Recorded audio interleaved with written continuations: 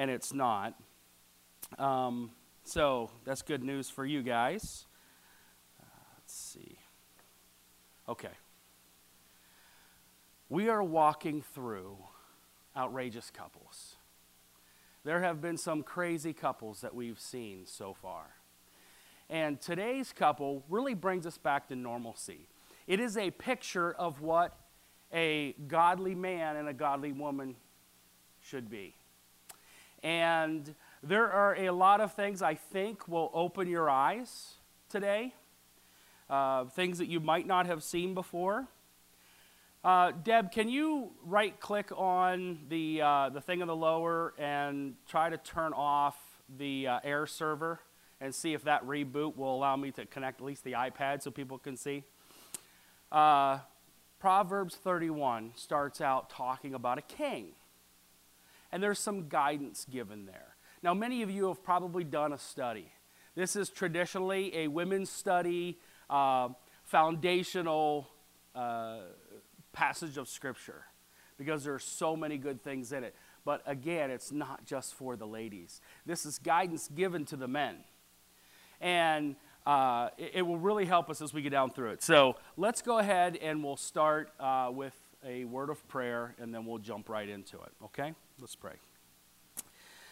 Lord, with all the problems that we're having, we know that the enemy does not want these people to hear your word. But we're not going to let that stop us. God, if we have to walk around the Bible and put it in front of each person and point word by word, that's what we're going to do. We don't have to, because you are so loving and gracious that you give us a Bible to put in our laps. So be with us through this study. Allow your people to get your word. In Jesus' name, amen. All right, so the words of King Lemuel, the utterance which his mother taught him. Who is this King Lemuel? Well, when you go back through the list of kings, you see that he is absolutely not there. Yeah, who is this guy? Well, biblical scholars say it is most likely Solomon, since he wrote most of the Proverbs, so it's sort of a pen name, if you will, for Solomon. Others say that if you just look at the name Lemuel and break it out, it breaks out into two different parts of a word. The first part being Lemu, and the last part, El. El, the E-L, is the shortened form of the word Elohim, which is God. So anytime you see something with El, E-L on it, a name or something, think of God or something about God. Like the name Daniel is Dan-I-L. Dan meaning judge, I, and El, God, means God is my judge. So when we look at Lemuel, let's figure out what his name is. We already know it's something about God, but it means one who belongs to God. That name, King Lemuel, can be you all. It really makes it personal now, doesn't it? This is information that's being provided to believers. Well, let's look at the Solomon end of things then. If it is Solomon, what's it say? The words of King Lemuel, the utterance which his mother taught him. Who's Solomon's mom? Bathsheba. Yeah. So if it is Solomon, here's Bathsheba giving Solomon some advice. Did any of you try to give your family advice? Yeah? Now, yeah, right, you try. Bathsheba made some mistakes, didn't she? Anybody ever here make mistakes? Amen? The best way to advise someone or give someone advice is to say this: hey, John, don't do the dumb things I did. I could save you so much trouble if you just don't do the dumb things that I did. I made so many mistakes in my life. And so she starts off saying, King Lemuel, one who belongs to God, don't make these mistakes. I want you to learn what to do. It says, what, my son? Or, oh, my son. Oh, my son of my womb. That says that it is her baby. It is not a baby that was part of her because of ownership. It wasn't one of her slaves that had this child. It wasn't a foster child that came in. This is her flesh and blood, she's saying. And what son of my vow? Do not give your strength to women. Now that sounds kind of strange when you look at that. Do not give your strength to women, nor your ways to that which destroys kings. Now what do you get out of that? But if I said to you, don't give your strength to women, you know why I'd say that? Because you're going to make them mad and they're going to beat you up. Right? Don't give your strength. No, that's not it. It's don't use your time and your efforts, your strength, your motivation, the things that you're doing. Don't use all of this to chase distractions. Remember, mom is giving them advice. I'm going to college, Mom. And I'm going to get a girlfriend, or the girl goes and she's going to get a boyfriend. What do you say? You don't need that. You've got school.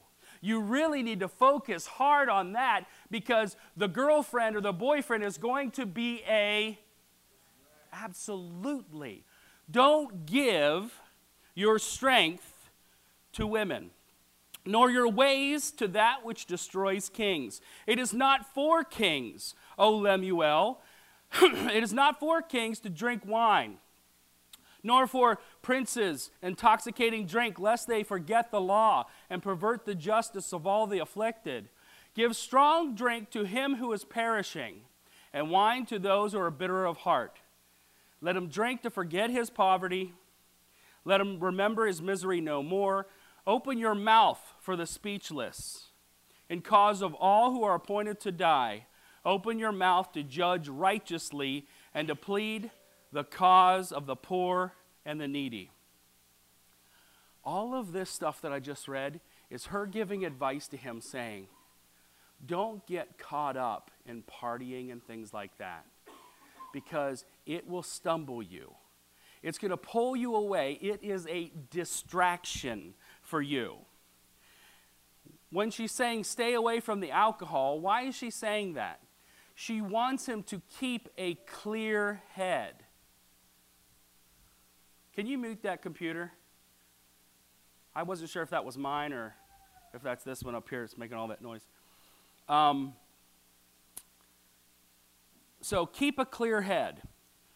Now we're going to break into the virtuous wife. And I got to tell you, what I wanted to show you today, what I really wanted to show you was how I do a Bible study. I was going to do it live right in front of you here. I was working on this last night and making some changes, and I just want you to see sort of what mine looks like. Do you see the highlights and the scribbles and the little notes and all that stuff? I lived my life thinking that my Bible was just this holy thing that should be pristine, never to have a pen to page. And it's not. It is God's love letter to me. It is my textbook on life. And when I'm taking a class and I know that I'm going to have a test coming up, or it's something that's important to remember, I got to highlight that piece. And if God speaks to me in a certain way, I'm going to write a note right beside that verse. And so that's one of the things I wanted to show you today, was how I do that. But breaking into the virtuous wife, one of the things that I talk about, or I think about rather, is when I do a Bible study, I want to know, who is it written to? Why was it written? For what purpose was it written?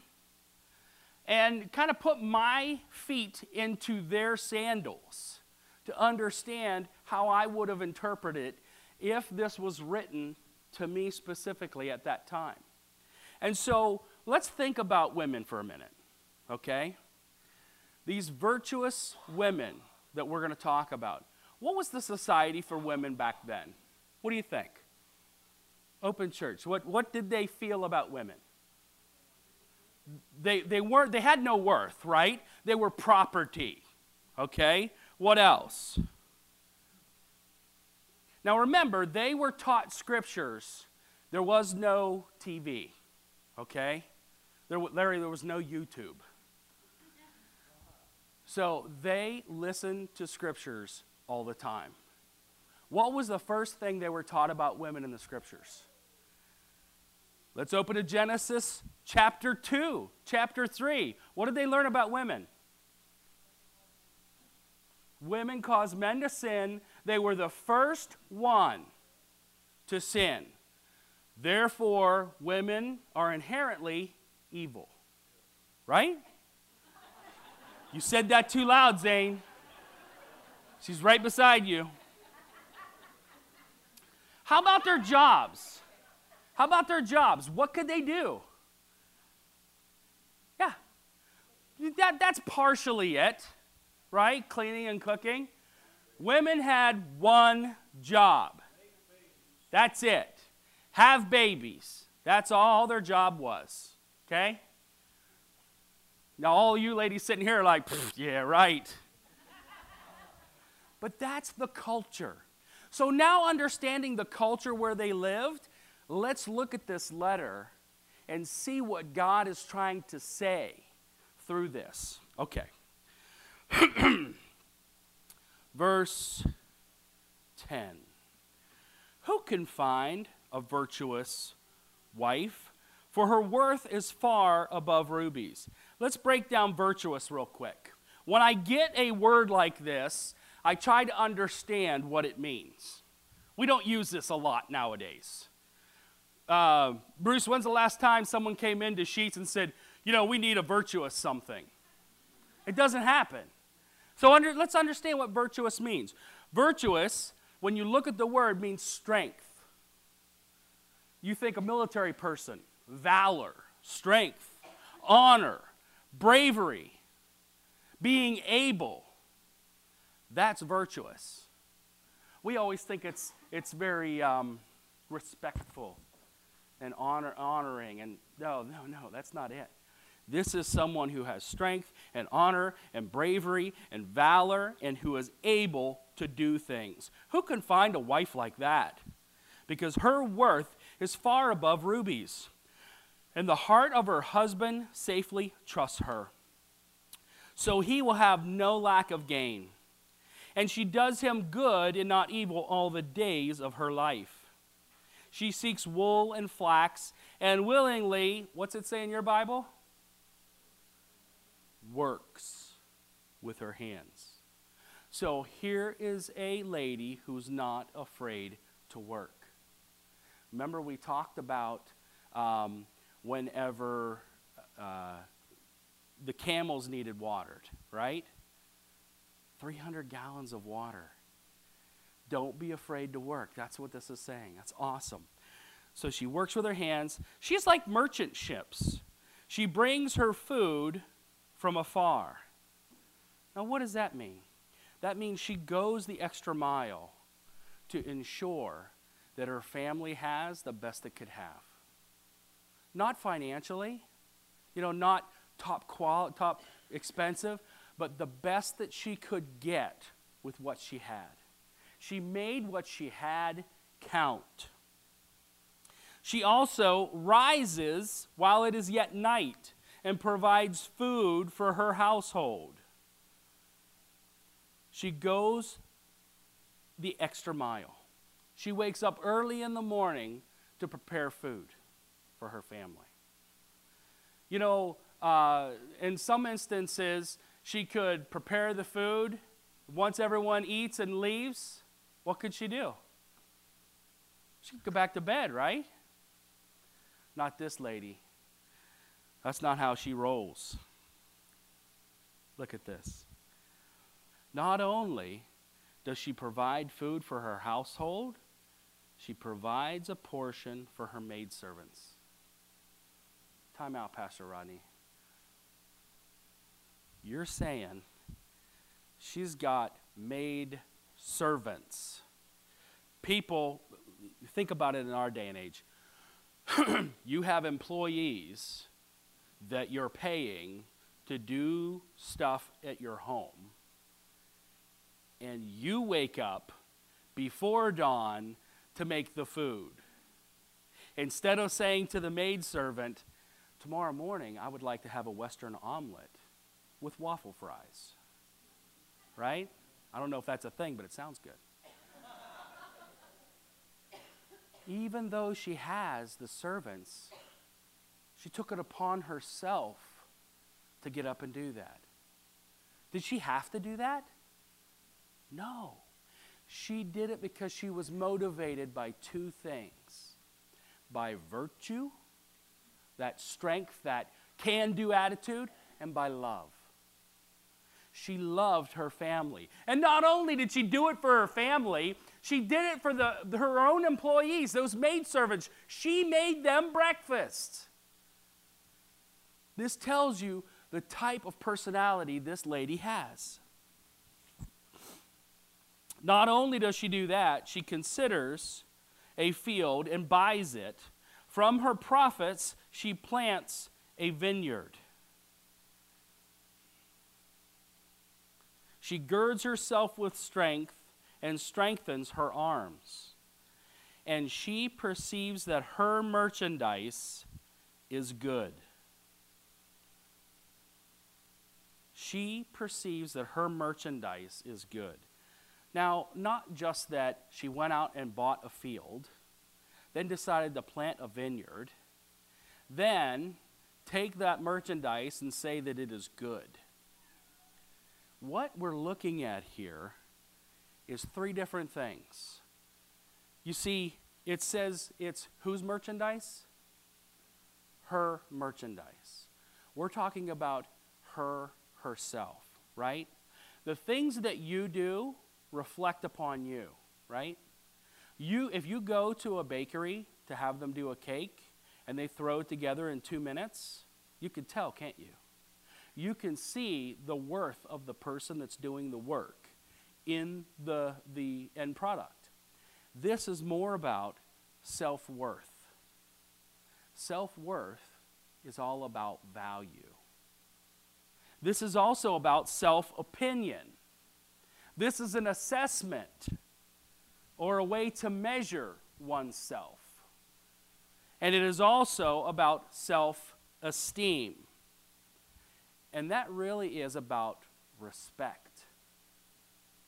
If you're struggling with your self-worth, with your identity, with your own value as a person, I'd ask you to take a look and reassess or remeasure it, because that means that you have a low respect for yourself.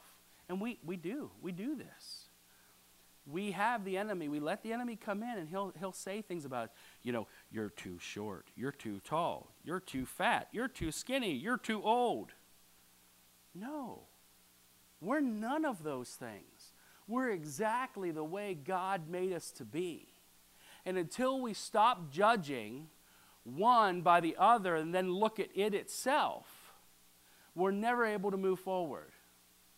I remember as a kid, I worked at Mattern's Orchard, and I would pick the apples.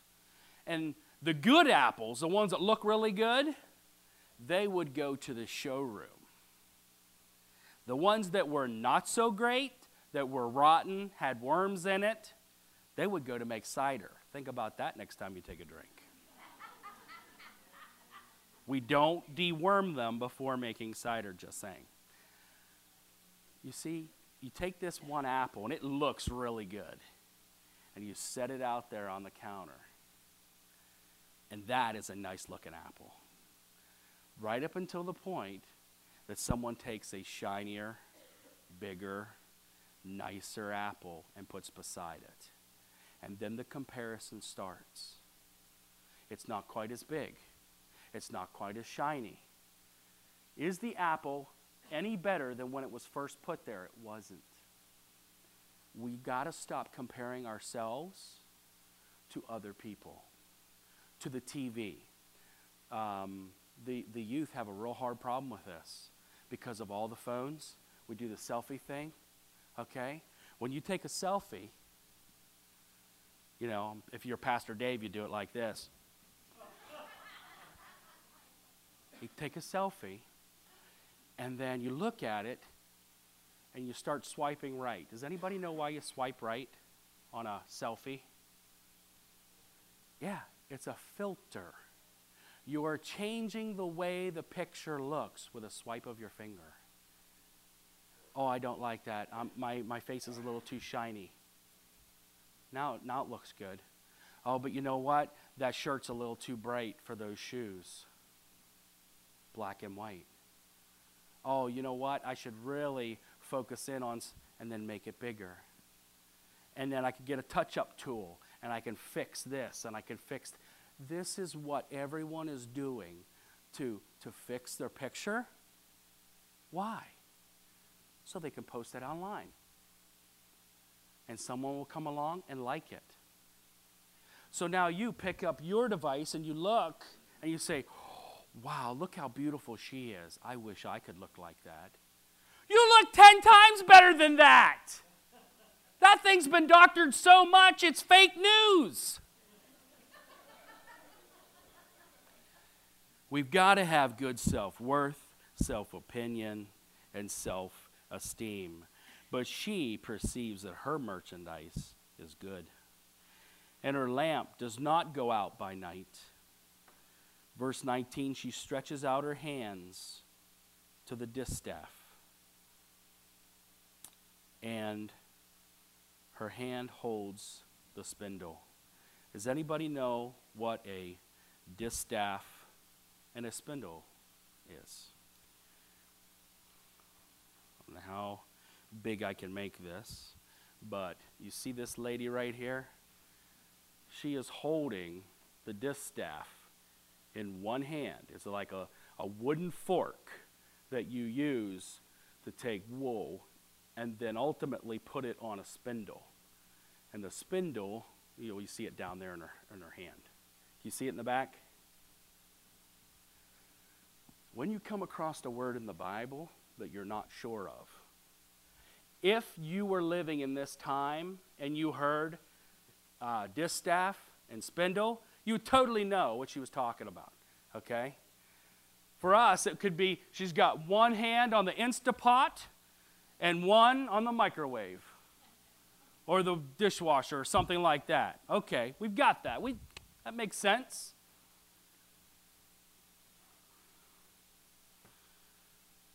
She's stretching out her hands to two different things, right? She's got one on the distaff and one on the spindle. Verse 20, she extends her hand to the poor.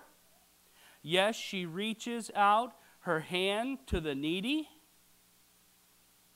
How many hands does this lady have? She looks like an octopus. She is doing so many things. She is taking care of the poor. She's taking care of the needy. She's taking care of her household.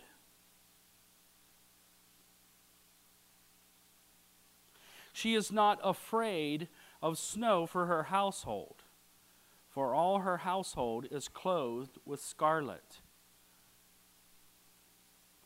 Now, isn't it interesting that she's not afraid? What was the verse right before that? What was she doing in those verses? She was being generous, wasn't she? She was helping the poor, she was helping the needy, she was volunteering, she was giving of herself. What's the one main reason we don't give a lot to charity? Because if we gave all our money to charity, what would we have? It's not a mistake that the Lord put these verses sandwiched beside each other. She gave generously. And she wasn't afraid that her family wouldn't have something. She was generous without being afraid for her household. In fact, her household didn't even just have what they needed. They were clothed with scarlet, good linen. Very expensive clothing her family had. She went above and beyond over and over and over. Verse 22, it says, she makes tapestry for herself. And I highlighted that word makes. She's making it. She continues to do these things. When I look back through, I can see she works with her hands. She makes things. She's doing all these different things. She makes tapestries for herself. Ladies, you work hard for your families. I know you do. If the children, if the family needs something, but you also need something, who gets it?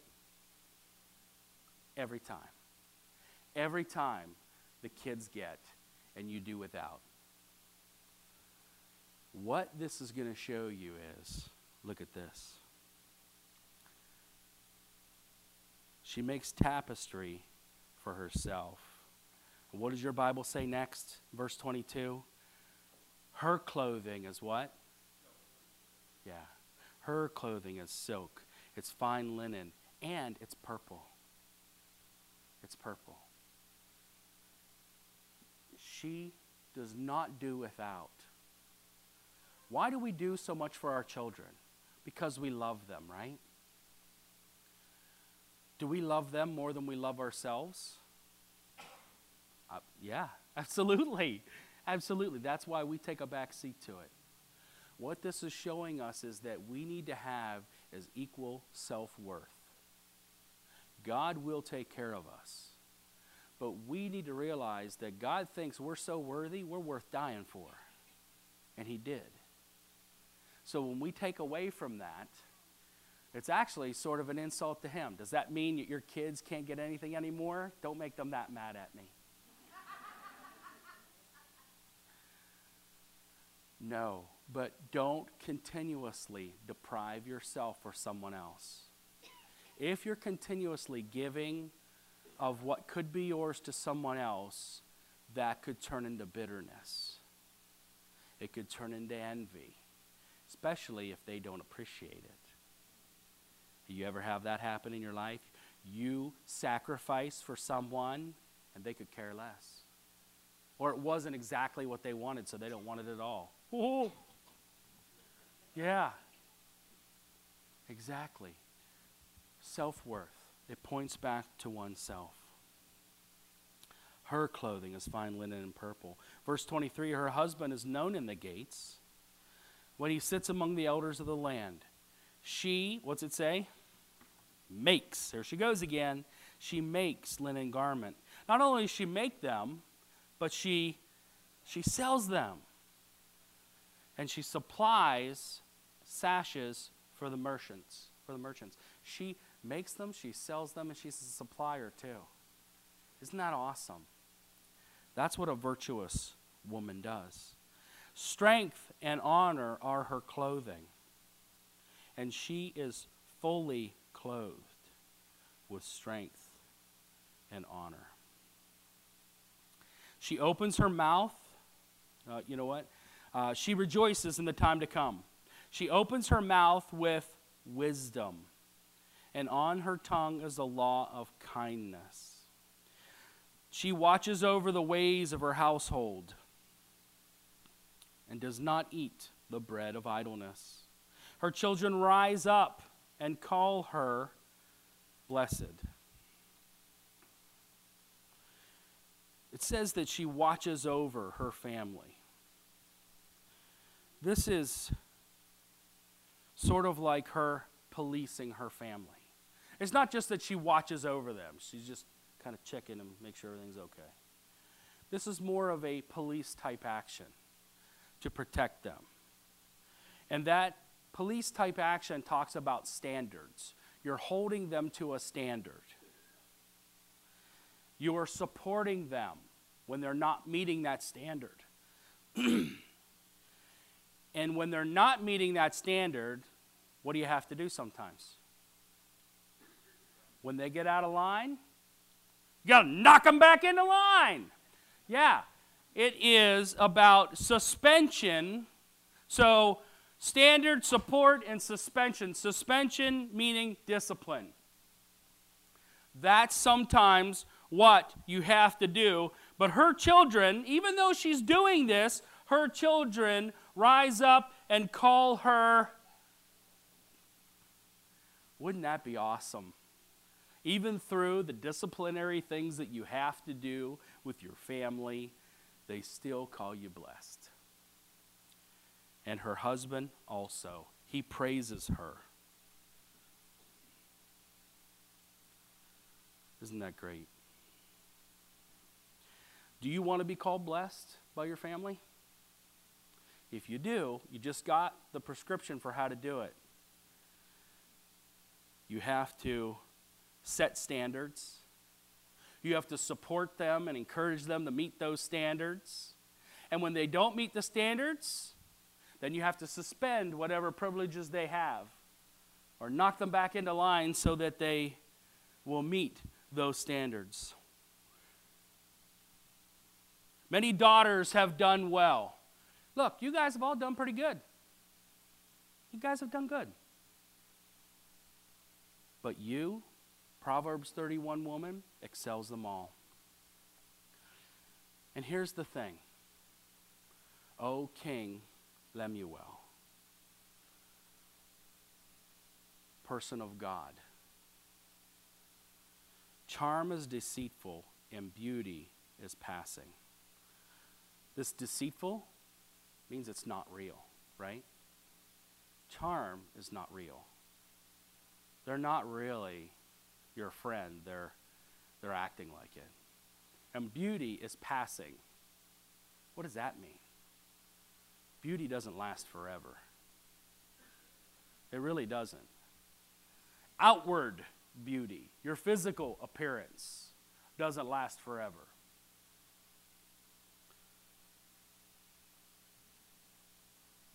Often I think about going and getting a new hairstyle or something like that. It's just sort of like putting a new chimney on a condemned house.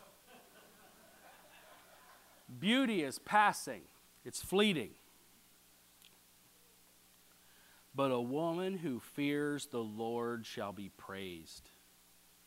Give her the fruit of her hands, and let her own works praise her in the gates. The woman who fears the Lord. What does that word mean, to fear the Lord? Well, it means two things. Respect and honor. A woman who respects and honors God above everything else is going to do just fine. God will bless those who respect and honor him. And it shows that it happened to her. She feared the Lord, and her own works praised her in the gates. God praised her through her works. So, a couple of things. What were the three things we talked about the culture? First one was, based upon their understanding of Scripture, women were evil, right? They were evil. They were not good because of Eve. But look at verse 20. She was what? Generous. Can someone evil truly be generous? No. What about verse 26? She had kindness. Someone evil, kind? No. The opposite. And verse 30, she respected God. Would someone who is evil have respect for God? No. That totally dispels that myth. Culture says this, God says this. The second one, women had no rights. They were property, right? That means they're not equal with men. No rights. What did verse 18 say? She was worthy. She was worthy. And verse 27 to 28 show that she is equal. And verse 31 says that she was a partner. That dispels that myth completely. The world says that the woman is just property. God says, oh, no, she's not. The last thing was, women have one role. What role was that? Babies. I don't know if you saw how many times she makes a lot of stuff in here. They're not babies. She makes all kinds of things. Verse 13 says she works with her hands. Verse 15 says she was a chef. Verse 16 says she was an entrepreneur. Verse 26 says she was a counselor for her husband.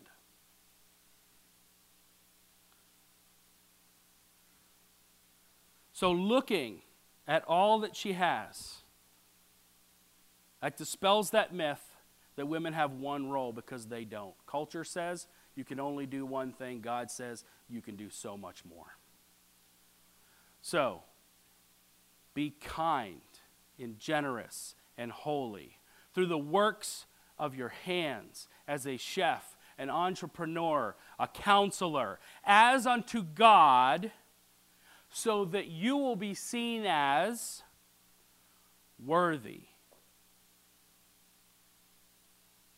of His gift. And then act like it. Act like you're worth dying for. Live your life that right way. If you do those things, you'll be equal. We're joint heirs with Jesus. And the last thing is that she and you can be a partner. You can partner with Jesus in His ministry in this world to reach the lost for Him. Oh, King Lemuel, this is what you want to look for in a wife. This is what you want to be as a Christian. So as we leave here today, look at this passage just a little bit different. Grow those extra hands so you can be part of your family, your ministry, your church, your relationships. Because that's what this world needs, and that's what He created you for. You are worthy. You have self-worth. You will go into depression because Satan will stand above you and he will tell you, you're not worthy, you're not good enough, you can't do that. Look, if I could do it, it would be no big deal. But the fact that I can't do it and that God can do it through me is a big deal. And He gives that opportunity to us. Will you pray with me? God, so many things we covered in this session. Help us to remember that it's not just about the Proverbs 31 lady, but it's the Proverbs 31 man as well. And we all need to live this way. Help us that are dealing with low self-worth, that are dealing with depression right now. God, you put us here for a purpose. Let us reread this passage and see ourselves on the pages. In Jesus' name, all of God's people said, amen.